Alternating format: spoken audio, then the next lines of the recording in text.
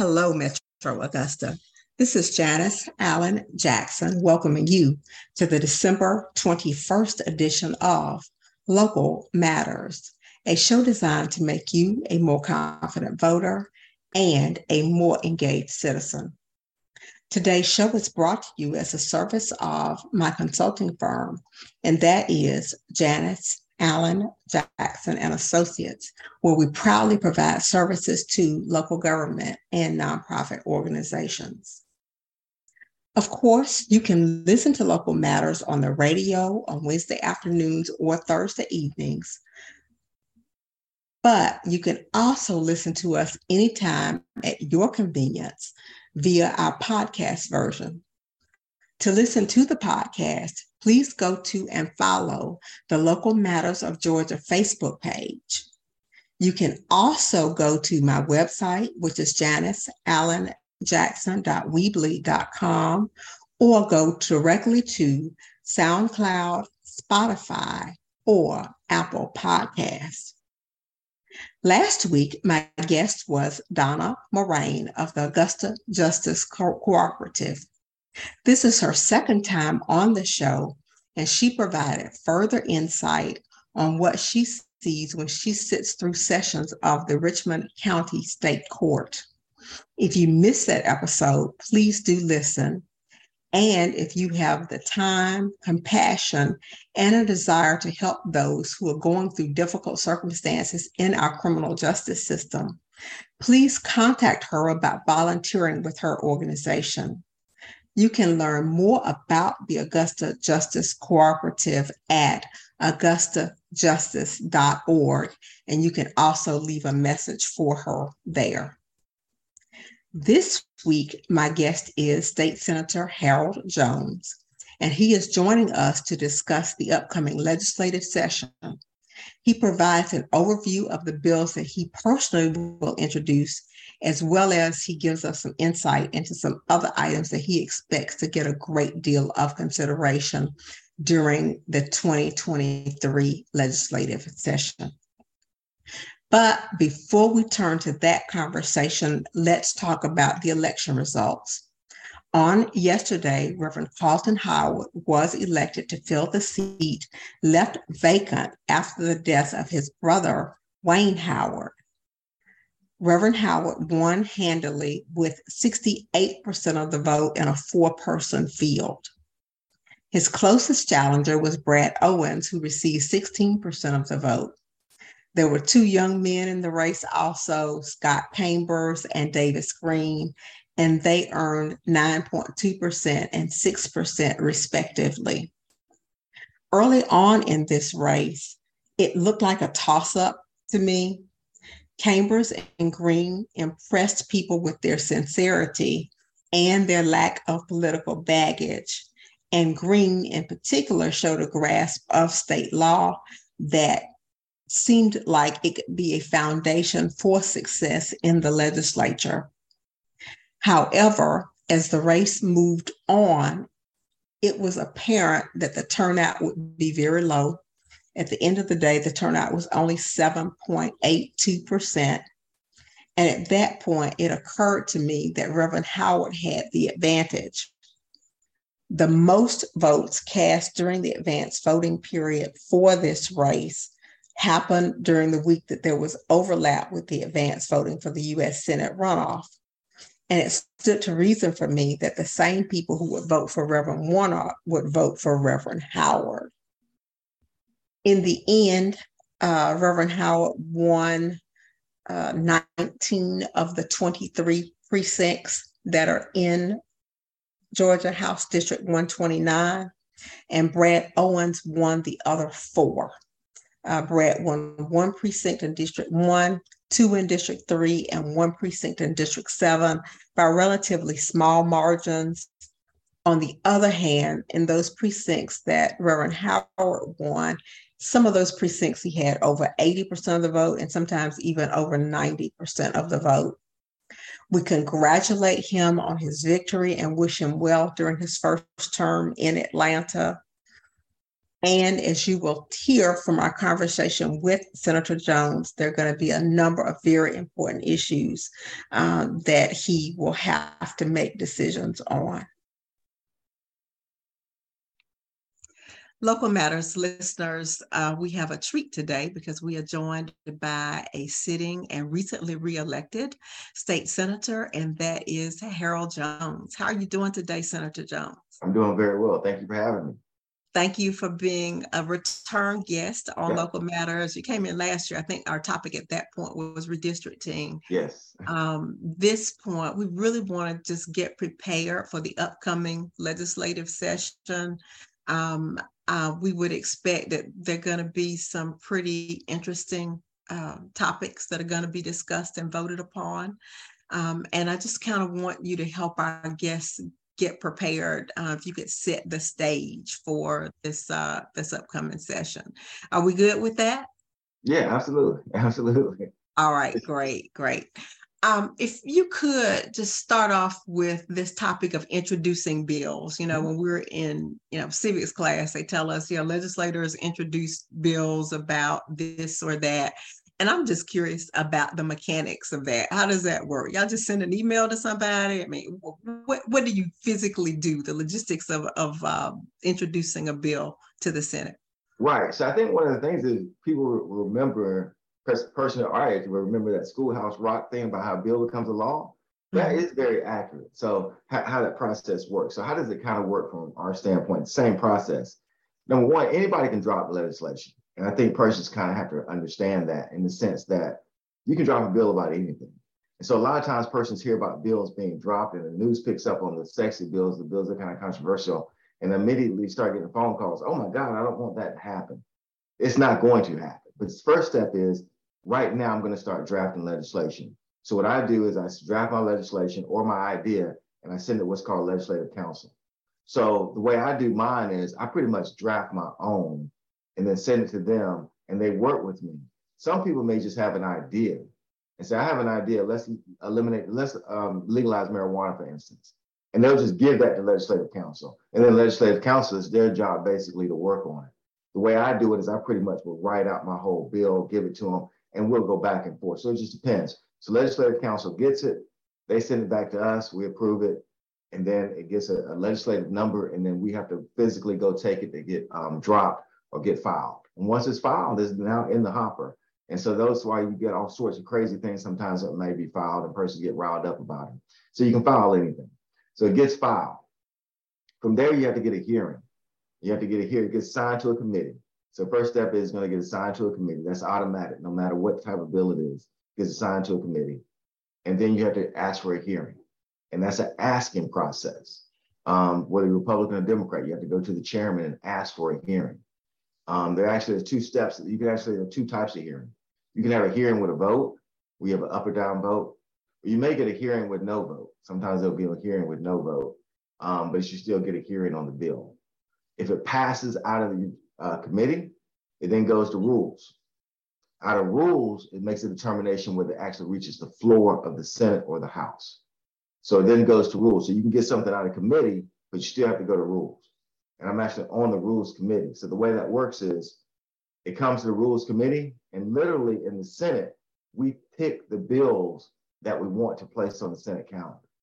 Now the rules chair, he gives us the list of bills. So that's always a process. So let's say he gets 10 bills to come to rules that day. He can actually pick 5 of them that he wants us to choose from. So he picks those 5.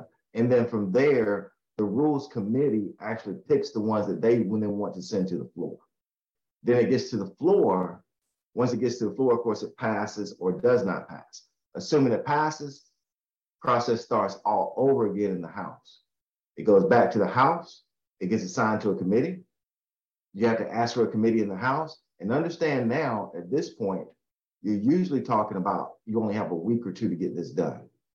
So now it's in the House. You only have a week, maybe a week and a half, actually get your bill out of the House. So it goes to the House. It gets assigned to a committee. You have to ask to have it heard again. If it gets out of committee, it goes to that rules. They then decide whether it goes to the floor. If it goes to the floor and it passes, then it becomes law subject to the governor's signature.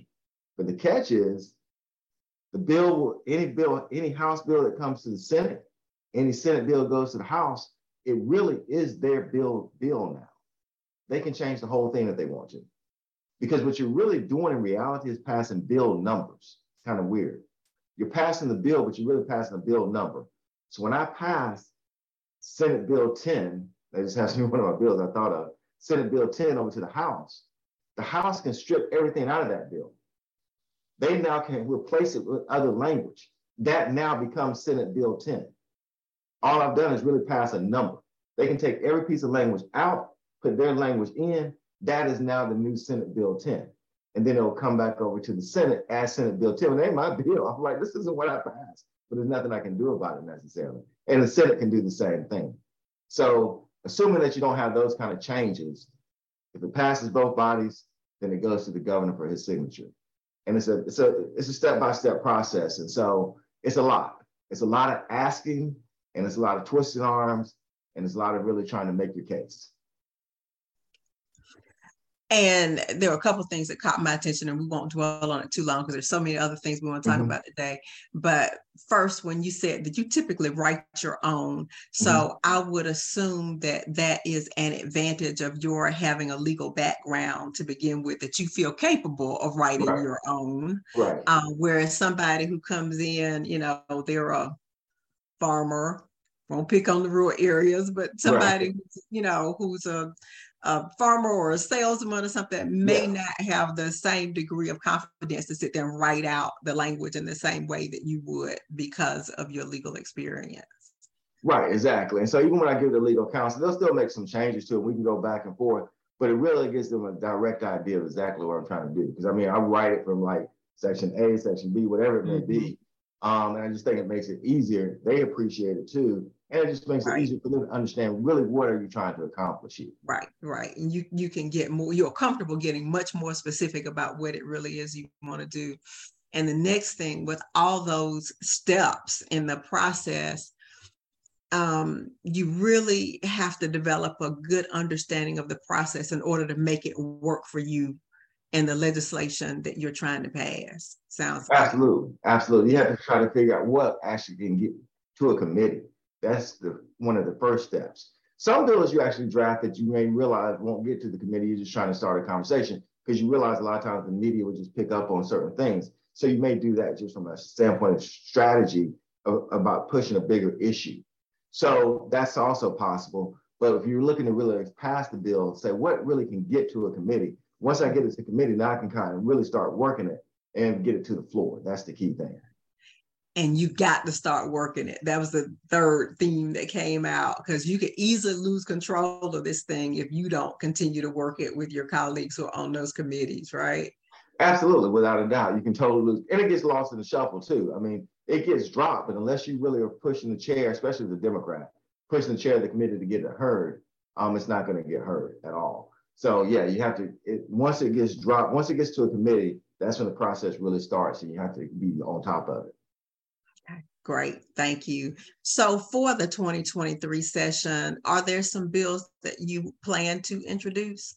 Right, so number one, I'll be introducing my food desert bill again, which deals with basically creating a food policy commission. We got that through the Senate last year, and it got held up in the House for some political reasons, but those reasons are now vanished. They've been taken care of, so we hope to get it through the House. So that's number one, and then number two, to do a bill dealing with the penalty for marijuana. That's one of the ones I've done before. I think I might get we've actually gotten that out of committee before. I think we can actually get to the floor this year based on a couple of changes. We still don't have enough. Democrats are not the majority, even near the majority, but we have a couple of changes on the Republican side that may make that amenable to get that to the floor. And so if we get to the floor, I think we get it passed. So those are two ones right there. And then the third one will be a study committee dealing on home health care. That's something I've become very passionate about, dealing with some situation with my dad and things like that, and just talking to other people. So I want to do a study committee. How can we get through the red tape on home health care? There's so many different things that you have to navigate if you're going to take care of somebody, who's sick at home, long-term sick at home. And I want to find out how to make that easier for people. That's going to be the key. And let's do a study committee to make that determination. Okay. Those are very important issues. because I know I have dealt with the need for a parent to have home health care and that sort of thing too. So those are really important issues. Let's talk some about that food desert, because that's a big, big deal in Augusta. Can you just give us a little insight into where you want to go with that food policy? Yeah, so it's a food policy commission. It would basically be appointed by different members of the legislature, or also the governor would have an appointment, lieutenant governor have an appointment, different members of the legislature have an appointment, and they come from different areas within the food policy space. That was one of the key things. These would not just be appointments of just random people. These would be appointments for persons who represent farmers. Farmers would basically make their determination who they want to represent them. It'd be persons who represent growers. Persons who represent them, they'll be doing that. Persons who represent Emory University, because they have something called Food for Medicine. Grady Hospital also has something dealing with food policy. So I actually labeled who actually the appointments would come from. So it's not just like the LG, the lieutenant governor, is going to make an appointment with one of his friends. He has to actually pick from one of these specific spaces who deal within this area. And that was important to me because, you have these things that you make, or these policy boards that you make, and you just put anybody on there, and they say they're interested in it, but that's not really their space. They got another job. No, these persons who will be selected, that is their job. That's what they do. And I felt it was important to make sure you had experts in the field. We're going to have persons who are going to be represented by the grocery stores, because they're obviously very important. Mm-hmm. So everybody was going to be brought to the table. And so it actually passed the Senate, 56-0, it passed the Senate, got held up in the House because there was another bill that was pending. I won't get too far in the weeds of that. But the bottom line is, I think we can get that through the House now. I worked with the agriculture chairman, with the agriculture department head. He was all in favor of it. The new head of agriculture, Tyler Harper, was a colleague of mine in the Senate. He voted for this particular bill. So I have confidence that we can get it through the House this year, and hopefully we can get it through and get the governor's signature on it. Okay. And the results of this committee, I know now you're just trying to get a policy committee set up, but you hope from there, what are you expecting them to do? What they'll do is basically give recommendations to the legislature each year about food policy and how to make these changes. Because one of the things I saw is we could say, okay, what we're going to do is we're going to give tax credits to grocery stores. That's just going around the edges. We could make one bill that would say, okay, we now have done it. And knowing how the legislature acts sometimes, let's say we say we're going to give tax credit to grocery stores, which legally right now we really can't do unless it's tacked onto a larger project. That would be the end of it. We would probably say, well, we've done our food policy thing, but it's much more than that. How do you help Black farmers? How do you help other farmers? All of those different things have a role in it. That's where the Food Policy Commission comes in.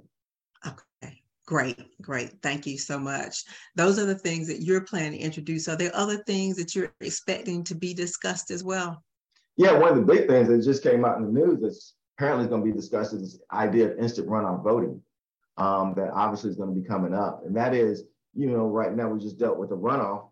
And of course, Augusta is going to be going back to the polls for District 129, could have a runoff in that too. So we have this runoff situation, and apparently the Secretary of State has plans on offering legislation through a legislator to get rid of runoff voting and go to what's called instant runoff voting. Or he actually had a couple of ideas. Number one of those was also to have where 45% would be the level that you actually win an election. Luckily, I did see that some Republicans already said that's a non-starter. You can't have any kind of election where the majority doesn't rule. So that's good. But another one was that you have this concept of instant runoff voting, where you actually pick 1, 2, 3, or however many candidates are on there. You say, this is my first choice, this is my second choice, and my third choice. So instant runoff voting is, let's say your first choice, Harold Jones, doesn't make it. Hopefully he does, but if he doesn't make it, then your second choice then kicks up to you become whoever. Harold Jones doesn't make it is your first choice. Who's your second choice? Whoever is left standing, your second choice, if that's one of those, that vote then counts. If that person doesn't make it and you still haven't hit 50%, whoever is your third choice, if that person is still standing, then that person gets a vote. But number one is very complicated. That's first and foremost. You have also what's called vote exhaustion, which means if you don't pick all the candidates, your vote then doesn't count. So if you don't count 1, 2, 3, 4, 5, 6, 7, let's say you had 7 candidates. If you don't do all 7, if your first choice doesn't make it, then you're out. You don't, because you didn't pick the other choices. So in that sense, you didn't really have a voice in the election because your first choice didn't make it. Well, a person might say, well, I'm not going through all 7 of these. I'm just going to do the first guy. that I like. Well, if he doesn't make it, then that's it. Under the current system, the first guy doesn't make it, you get another opportunity to go back to the polls. Here, that would be it. And the other thing is, of course, let's look at the space that this is coming from. Democrats now have won twice in runoff elections, and now all of a sudden we want to change the rules on it. That doesn't make any sense. I don't agree with that at all. So I think you have to be very careful when persons have historically won these elections, Republicans. Now all of a sudden they've lost, and they say, well, let's change the rules to it. And also, let's look at the reality of it. Currently, in the general elections that he wants to change these for, we have 3 candidates: Republican, Democrat, Libertarian. So the way it works is you go 1, 2, 3. Libertarians usually don't make the cutoff. They would not make the cutoff. Libertarians, their first choice would be their Libertarian candidate. 9 times out of 10, their second choice would be the Republican candidate. So in this situation, the Libertarians would actually control the election because their second choice would be the Republican candidate. And once you add their second choice in there, Herschel Walker would have won. I mean, those are the kind of things that you have to, from the first election, those are the kind of things that you have to start thinking about in the real world. It's nice to have esoteric conversations about this stuff, but you have to start looking at it from a real world perspective. That libertarians lean more towards the Republican side on many issues than they do on the Democratic side. So in the real world situation, who is that really going to benefit? Make no mistake, Republicans aren't going to present something they think is going to put them out of power. Why would you do that? You've lost 2 elections. Why would you present something that you think is going to cause you to lose more elections? So there should be no one who, first of all, I think from a Democratic standpoint, it's very confusing. And I've looked this up, it can be very confusing. And I don't think voters can really deal with it. Number 2, I don't think anybody who wants to have progressive policies in the state of Georgia should be in favor of this because it's not going to help those candidates that believe in that. I can tell you that right now. And just use your common sense on some level and say, why would a person who presents SB 202, who doesn't fight against it, Secretary of State Raspberry, who doesn't fight SB 202, which is a voter suppression bill, why would you think that he's actually trying to increase the democratic process by getting rid of runoff voting? Come on, let's be serious here. Okay. All right. That's one issue. Any others you're expecting? The budget is going to be big because the economy, of course, kind of still fluctuating. So I think we have to look at the budget, of course, and how that's going to play out. There's been some concern maybe there's going to be possibly some cuts in there because now election year is over. So now cuts are now on the table again. The election year gone. We got to worry about that till 2 years. And Kemp doesn't have to worry about it all. So now cuts start coming back. And we really start trying to get the education system improved. It's still okay to give teachers raises and things of that nature, but we got to do better with our wraparound services and those kind of services that we offering too. That's the key. The raises are great, but you have to also deal with the holistic aspect of education too. And that's something we really have not been willing to do in a real way. So I'm hoping that's something I know we'll be pushing. And another one that we'll be pushing, of course, from the Democratic side is Medicaid expansion, which we keep nibbling around the edges. We did get it as far as a work requirement. We keep nibbling around the edges towards full expansion, but hopefully that will come through. It might come through this year. We'll just see. Okay. So if we as citizens, one of the roles of local matters is to help people get more engaged. And I know a lot of these things happen at the state level that frankly, we don't pay much attention to at all. So for a routine citizen wants to become more engaged, very interested in some of these issues that you just laid out, if we are against or for any of those things, how do we make sure that you all who are making decisions know what we think? Absolutely. So if you're really in a particular space and you see a bill that's dropped, or you contact myself and I let you know it's going to a particular hearing, it helps if you actually come testify. That's number one. So let's say when we're dealing with food, when we're dealing with the food policy, when I get ready to go to the House, I would love to have persons from Augusta actually come testify and talk about why this is so important.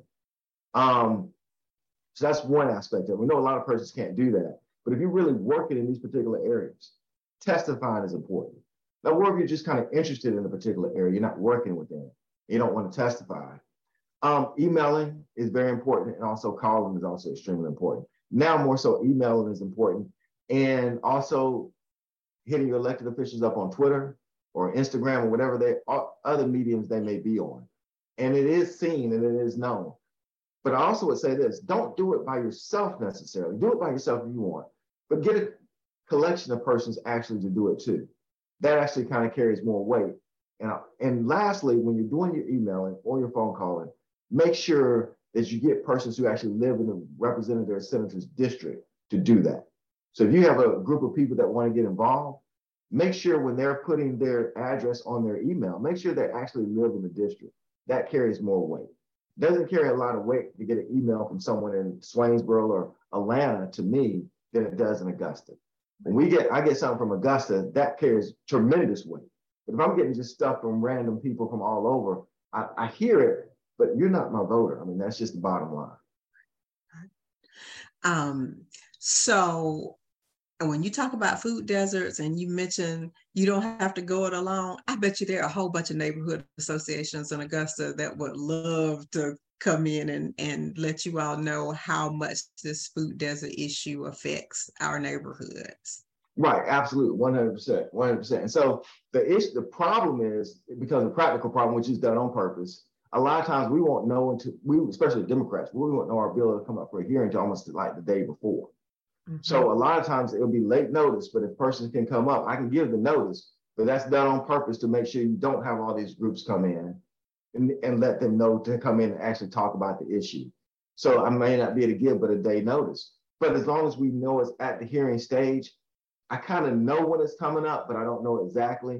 But if I call and say, hey, we're ready to go, maybe have that couple of people designated, because a lot of times on our issues, on Democratic issues, we won't have persons other than metro area to be able to come in because they're the only ones that can come in so fast. And all of that's done on purpose. And I think persons have to, that's something we have to kind of talk about one day, is I don't think people really realize what it's like to be in a minority. It's not making excuses. These folks, they understand government. And I think to some extent, the commission works different. The thing we see with the commission is totally different. How they operate is different. So they can't operate necessarily from this kind of standpoint. So you can't compare the two. The legislature is true governing. Your bill has to be heard. There's no such thing as your bill don't get through a committee, it still gets to the floor, like on the commission. It doesn't work that way. Your bill does not have to be heard. All these steps have to take place to get a bill to pass into a law. And everything that you're dealing with is manipulated by the other party. And they say when we were in control, we did the same thing. And maybe that's true. I don't know. I'm just dealing with the cards that I'm dealt now. But I think the persons have to understand that, to realize that these folks are serious about governing. And there's a lot more maneuvers that you can do in the legislature than you can do what people see with the commission. Okay. This has been extremely informative because just the ins and outs of how this works at the state level is something I think is a total mystery to most residents of the state, even people who consider themselves to be fairly involved and active. Got one more thing that I'm going to mention, and then I'm going to turn it over to you if there's anything else you want to share. Got a runoff, have an election coming up. You alluded to it. Election coming up on December 20th. Turnout so far has been abysmally low. What do you say to folks who are registered voters in District 129? Absolutely. Please make sure you still go out to the polls to vote. I mean, it's just important. Everything that takes place comes from the elected officials. That's just a fact. And that's why it always, it humors me when a person say, oh, government don't matter, things of that nature. Everything that happens actually comes from the elected officials, from laws that are actually made. And that's why it's important. And we have to do a better job as elected officials to let persons know that too. But I can only impress upon you that these decisions that are going to be made at the Capitol to vote for 129 are huge decisions, and they are going to impact your life. And who you vote for does matter. I hope your vote for me has mattered, and who you vote for does matter. And so please actually go out and vote. All right. Thank you so much. Got 45 seconds. Anything else you want to share with the I first want to thank everybody for re-electing me. I do appreciate that so much. We're going to continue to push issues forward, especially progressive issues. And any help that you can give on that, especially on this food desert, when we get ready to go back to the House, persons who want to get involved in that, let me know. And we'll make sure, even if you only have a day notice, come up there and testify in front of that Agriculture Committee in front of the House and make sure that they don't do what they did last year and push this bill through. Senator Jones, thank you so much for again being a part of the Local Matters family, and we wish you well in this upcoming legislative session. Thank you so much.